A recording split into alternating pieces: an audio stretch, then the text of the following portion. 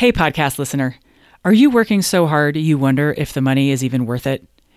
If you're like most CPAs I work with, you have way too much to do, you feel relentless deadline pressure, and worst of all, you feel torn between serving clients and being with family.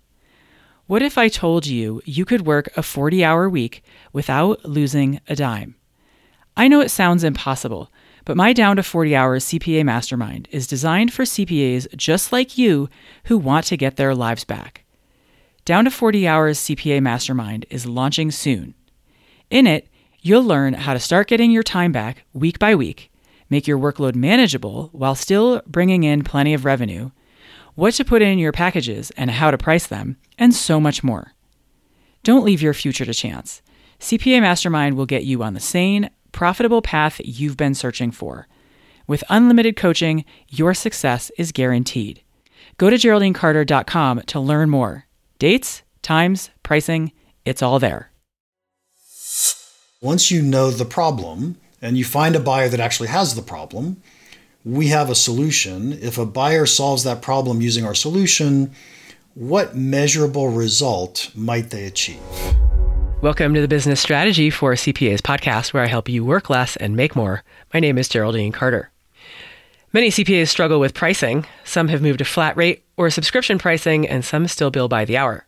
For CPAs who are used to getting compensated for time and effort, it can be difficult to learn how to see value and to learn how to price accordingly. But if they don't make the transition, they risk underpricing themselves in perpetuity and having to keep working long hours to make up for unearned revenue. Here today to talk with me about this problem is my guest, Mark Stiving. Mark is a pricing educator and advisor, the host of the Impact Pricing podcast, and is the owner of Impact Pricing, where he teaches clients how to win, keep, and grow customers to drive higher revenue. Mark's most recent book is Selling Value, in which he shares his expertise to help companies win more business at higher prices. Mark Stiving, welcome back to the Business Strategy for CPAs podcast. Thanks, Geraldine. And I loved your tagline. I want to work less and make more. Can I do that? You sure can. And speaking of tagline, I have a new one that I think is resonating, and that is more profit, less effort. Nice. Yeah, 2 words fewer. We like to economize around here. So this is Mark's 4th appearance on the podcast. And for listeners who want to go back and catch more of Mark after this one, you can catch numbers 125, 153, 172, and this is 201. We'll list those in the show notes. So for now, let's dig in. What is a pricing guy like you doing writing a book about selling? Oh my gosh, what a question. And in fact, it terrifies me because I go out and talk to salespeople, I teach salespeople, and I was a salesperson early in my career and I was horrible at it. Right? I mean, I would still be in sales if I was good. There's no doubt in my mind. So what gives me the right or the confidence or anything to write this book?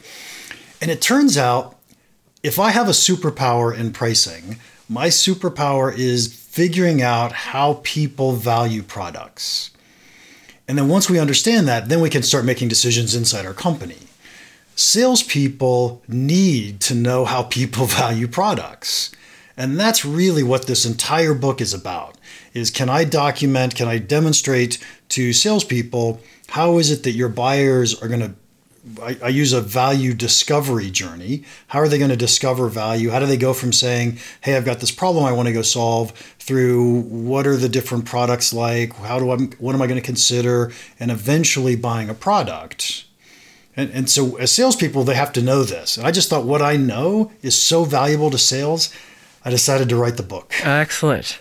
So let's dig into selling from a pricing standpoint. A lot of business owners, small business owners, don't have a sales department and they don't have a salesperson. They are the sales team. And yet a lot of business owners think that selling is slimy and dirty because many of us have had experiences where it just felt gross. Subsequently, they find themselves, perhaps unbeknownst to them, in this position of wanting to make more money. Yes, I want more profit. Yes, please. But no, I don't want to sell. So they're sort of directly at odds with themselves. So how do you see people in selling roles thinking about sales in a way that hinders growth? I would like to flip that question upside down if you don't mind. Yeah, please. I think what you just described is how most of us think about salespeople. we think they're trying to convince us to buy something that may not be in our best interest. And so the fact that we think that other salespeople are doing that, we think that we shouldn't be in sales because we think that's what that means. And I've got to tell you, that's the farthest thing from the truth.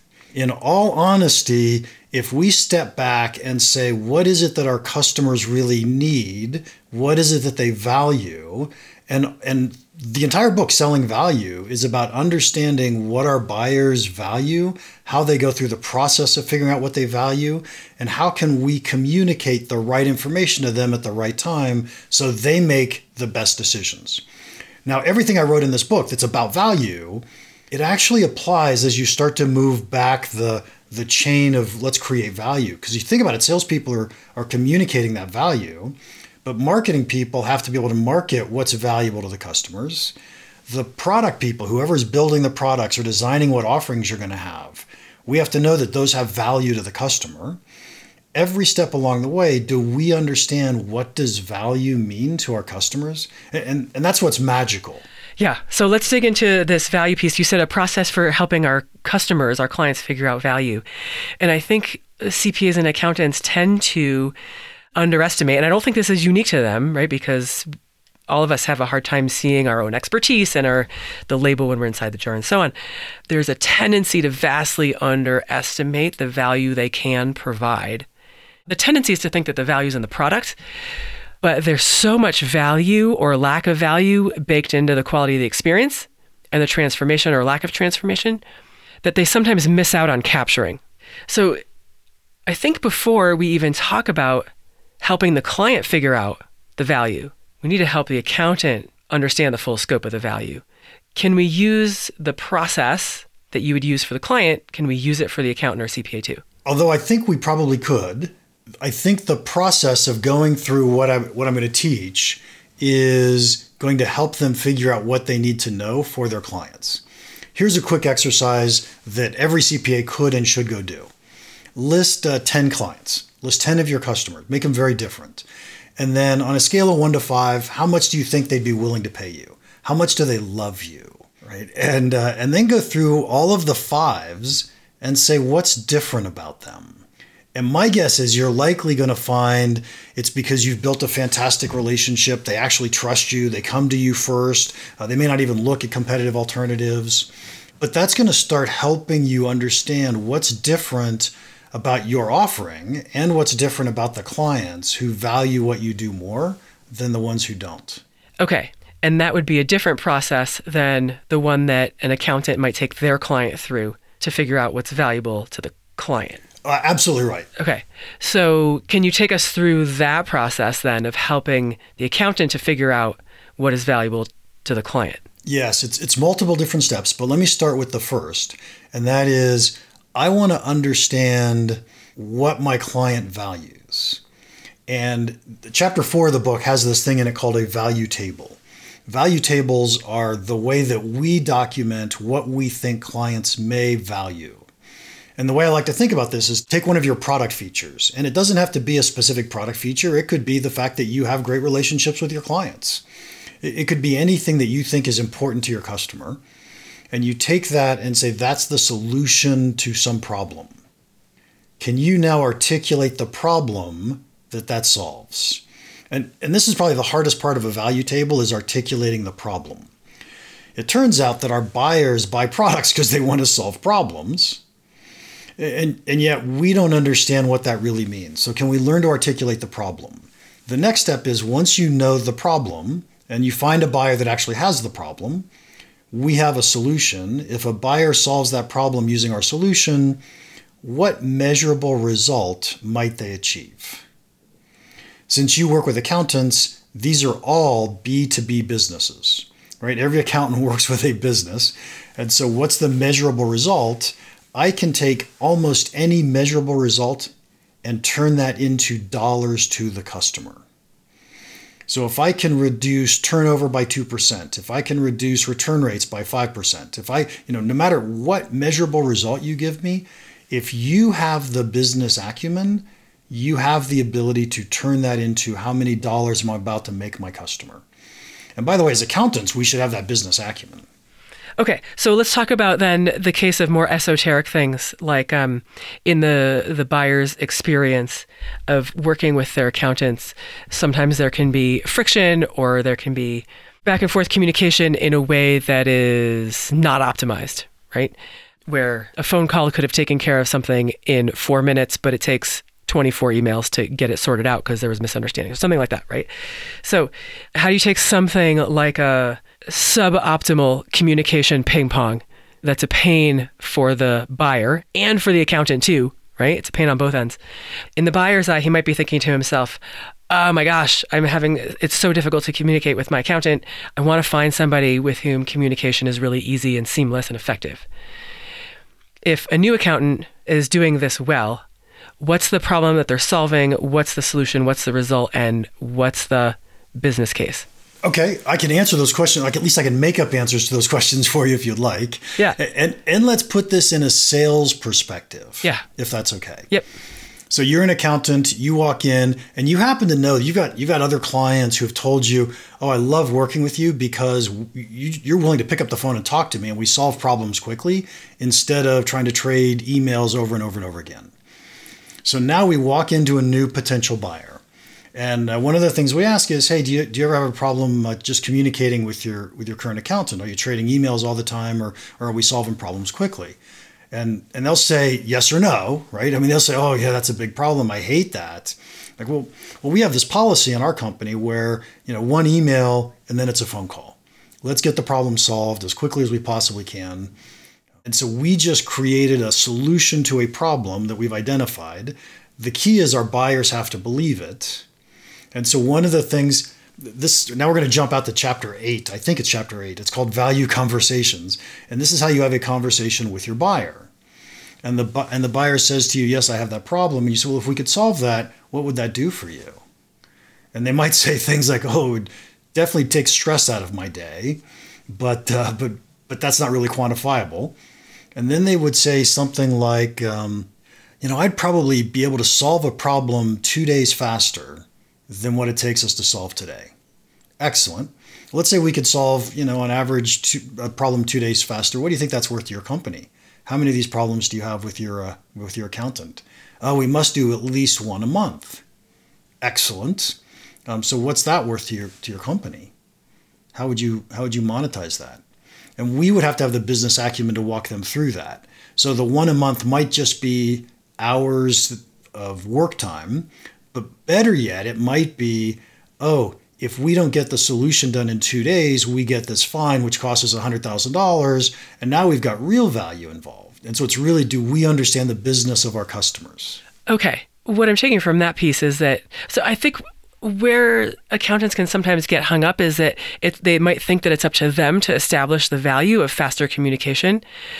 But it may not be up to you to determine the value, establish the value of faster communication. Your job as in the sales conversation is to inquire with the buyer to help them establish the value to them and to help them do their own math so that they can see the value for themselves with their own math, convince themselves of their numbers rather than use your numbers, which are not going to convince them. Is that it? That is perfectly said. Have you ever gotten an ROI calculator from somebody? And you fill out the numbers and it says, oh, you're about to make $1 million. You're qualified for a loan of $18 million. Right. Go buy a house. Uh-huh. And so you get these ROI calculators, but you don't believe it, right? Nobody ever believes it because you're taking advantage of me. You're just looking at the one side of it. You're not giving me all the data.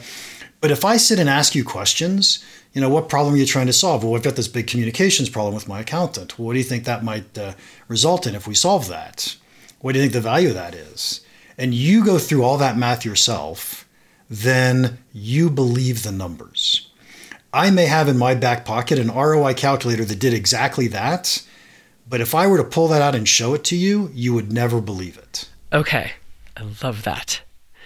I want to come back to the original trail here and ask you how you see sales and value and pricing all fitting together. Okay, I think of these as three very different things. I think of pricing. When I think of pricing, it's always about value-based pricing.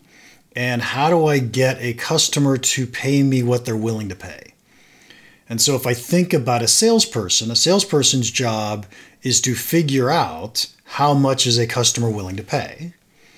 And that willingness to pay is completely dependent upon how much value they perceive from the product. What do they believe that product to be delivering to them?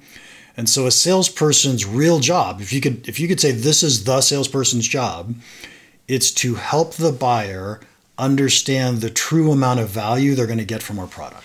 There's something in here about when you hang your shingle as a business owner and you take your craft and you try and go out and sell it, you're really good at your craft, but oftentimes we haven't developed these skills of pricing and value and sales.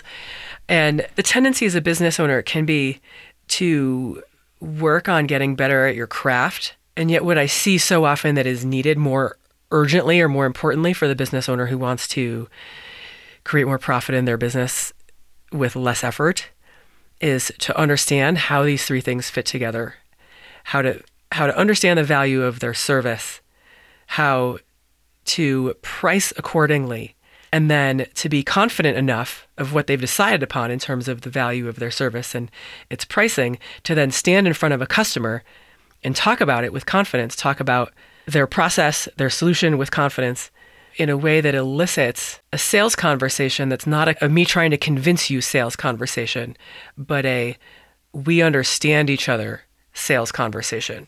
I believe accountants do their job because they think they're helping their customers.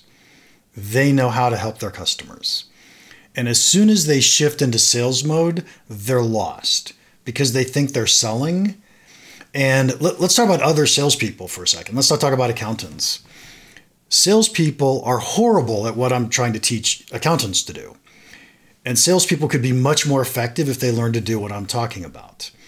And in fact, this is why I was such a horrible salesperson.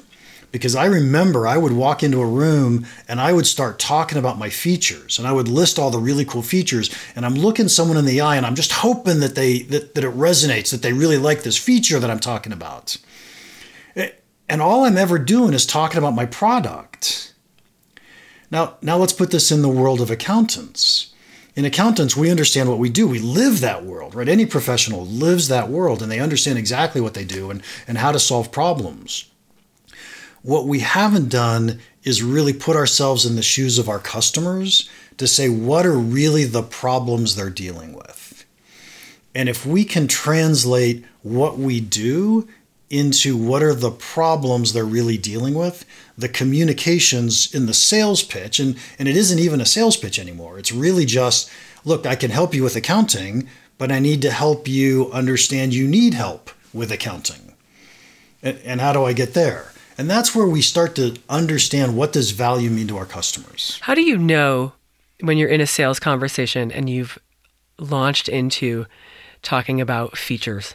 How do you recognize that you're stepping on your own foot? We all do it, right? In all honesty, I still do it. Someone calls me up and asks me, what do you do? And it's like, I can't wait to tell you what I do. I can't wait. This is so awesome. But if instead it's like, well, what do you need? What problem are you trying to solve? How can we get to the solution to that problem? Oh, yeah, I solved that problem. Let me tell you about how I solved that problem. But if I'm talking about a feature, hoping someone cares, then I've started backwards. Signal of hoping somebody cares. Yeah, features are the solution to the problem. We need to know there's a problem before we pitch a solution. You wrote in your book, buyers who don't believe that you understand their problems won't listen to your solutions. Can you talk about that a little more? Yeah, and I think the opposite is even more important than that. But if I were to walk into, look, I'm not an accountant. I don't know the CPA world that well, but let's pretend that I'm a CPA and I've specialized on manufacturing equipment, manufacturing companies for a very long time. And I walk into a software company and I say, hey, you need me as an accountant. And they're like, well, how do you allocate fixed costs? And I go start talking about how I do it and what's important in a manufacturing facility. And they're like, you just don't understand me. You don't understand my business. You're not the right person for my business. But if I can walk in and say, oh, I get it. Let me tell you how software companies are different than hardware companies and why this is such an important issue to you. Then suddenly they're like, oh, yeah, you get my business. I got it. I'm going to be with you. Now, the real key isn't what are my features. The real key is, do I understand the problems that manufacturing companies face versus what software companies face? And those are two very different sets of problems. And this is true for our customers always. If I can walk into a customer and I can let them believe that I understand what their problem set is. And that's not by spewing out a bunch of problems, but it's by asking, what are you trying to get accomplished? They say, oh, I've got this communication problem. And we say, oh, yeah, I've got these 3 other customers who fought that exact same thing. It's really tough. So they start to know that we get their problems. You also write, reveal the price after the value is communicated. Can you talk a little bit about that, and how can you tell if you're doing this in the wrong order? What's going to happen? This is a challenging one, and I'm not sure I'm as definitive on that answer, but I'll tell you why I believe that's true most of the time, and maybe give you an exception to the rule. But I believe that's true most of the time because when people hear a price, they often use the price as a filter for, oh, that's not what I'm looking for. So when you say, oh, I charge $1 million, they're like, oh, yeah, that's not my budget. That's not what I'm looking for. Yep, too high, I'm out. Right. But what if we go through the value and it turns out that, yeah, even though I'm going to charge $1 million, I'm going to hand you $5 million worth of gold bullion. You're like, oh, yeah, I can find $1 million for that. And so the price, if we truly believe that we're going to deliver more value, we should make sure they understand the value before we give them the price. And by the way, you'll find that this is true in a lot of cases, even in consumer type products. When you go buy something, you typically already know the value of it before you see the price, right? So I think I used Levi's in the book, or maybe not, but let's say that you're going to go buy a pair of Levi's. You already know what Levi's are worth to you. You don't know what the price is. You walk in the store, you see the price. You're like, okay, got it. Is that something I'm going to buy today or not? But if we're going to go offer a new service to someone, they don't know the value. And we need to make sure we're communicating that value first. On the other hand, the exception of the rule is sometimes 2 things happen. Sometimes people ask us up front, hey, what's your price? And they're doing it because they're trying to filter us out. Are you in the ballpark? Are you the type of company we want to work with? In which case, we would probably give them a range of price. I would give them a really broad range so that they can do their filtering and say it really depends on the situation and what we're doing, and then we could get into those value conversations. And the other time you might choose to use it, and I use it this way, you'll find my prices are on my website. It's because I want people who can't afford me not to bother me. And so it's really a filtering mechanism the opposite way, where I'm just saying, look, reach out to me if I'm the right fit for you. Right. Qualifies people. I love prices on websites for that very reason. It's just such a big time saver. Provided that you do a good job of articulating your value on your website and not just selling services and deliverables for a high price, because then you're missing out on articulating the value before showing the price. But once you've done that, if you've done that effectively, then showing the price, it saves you time and saves your buyers time. Let's talk about prices on websites real fast. The big advantage to having prices on a website is if you don't have prices on your website, you'll miss out on business because people won't call you. When you go to a website and you're thinking about buying something and you don't see a price, you're thinking, oh, it's probably too expensive, I'm not going to buy it. Or you're at least thinking, I don't want to talk to a salesperson. So having prices on a website makes a lot of sense just for that reason. So you said at the beginning that you started in sales, and then, of course, you went on this journey into pricing, and it appears as if you're, in a way, coming full circle. What did writing this book teach you the most about that you were unexpectedly surprised about? I think the act of writing any book, this is true, but it was especially true in this book. And that is, I didn't realize how much I knew. There were things that I really wanted to teach salespeople. But as I start gathering the information and thinking through and organizing everything, it struck me that there's a ton here. And I was scared to write for salespeople, really scared.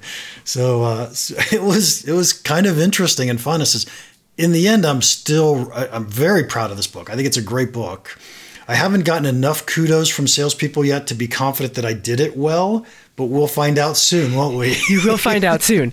So tell listeners who want to find it and get their hands on it how they can do that. Yeah, the best bet is Amazon. We did this one with Kindle Direct Publishing. So I think the only place you can get it is on Amazon. Excellent. And we will link to it. Go ahead. And if you want a signed copy, you can pay more and buy it off my website, and I'll sign it and send it to you. But only in the U.S. There you go. My signature has value. I was going to say what the value is of that wet ink. Mark Stiving, it's always a pleasure. Thank you for coming on the Business Strategy for CPAs podcast. Thank you, Geraldine. It's been a blast as always. Every conversation with Mark brings something new and powerful. And today it was about the value of articulating the problems your buyer has, the solution you provide, and helping them think through and establish the value to them that your solution provides. If you want a regular dose of bite-sized content to help you improve the value you provide to your clients, head over to GeraldineCarter.com to subscribe to my daily drip of business strategy for CPAs. You'll get one easily digestible tip a day on how to position your business, how to price your services, and how to sell outcomes so that you can be more profitable with less effort. That URL again is GeraldineCarter.com. All right, that's it from me. Have a great week. Hi again. Would you rather spend your weekends outside playing or at your desk? In Down to 40 Hours CPA Mastermind, we put an end to overworking while maintaining revenue. Go to GeraldineCarter.com to learn more. Dates, times, pricing, it's all there.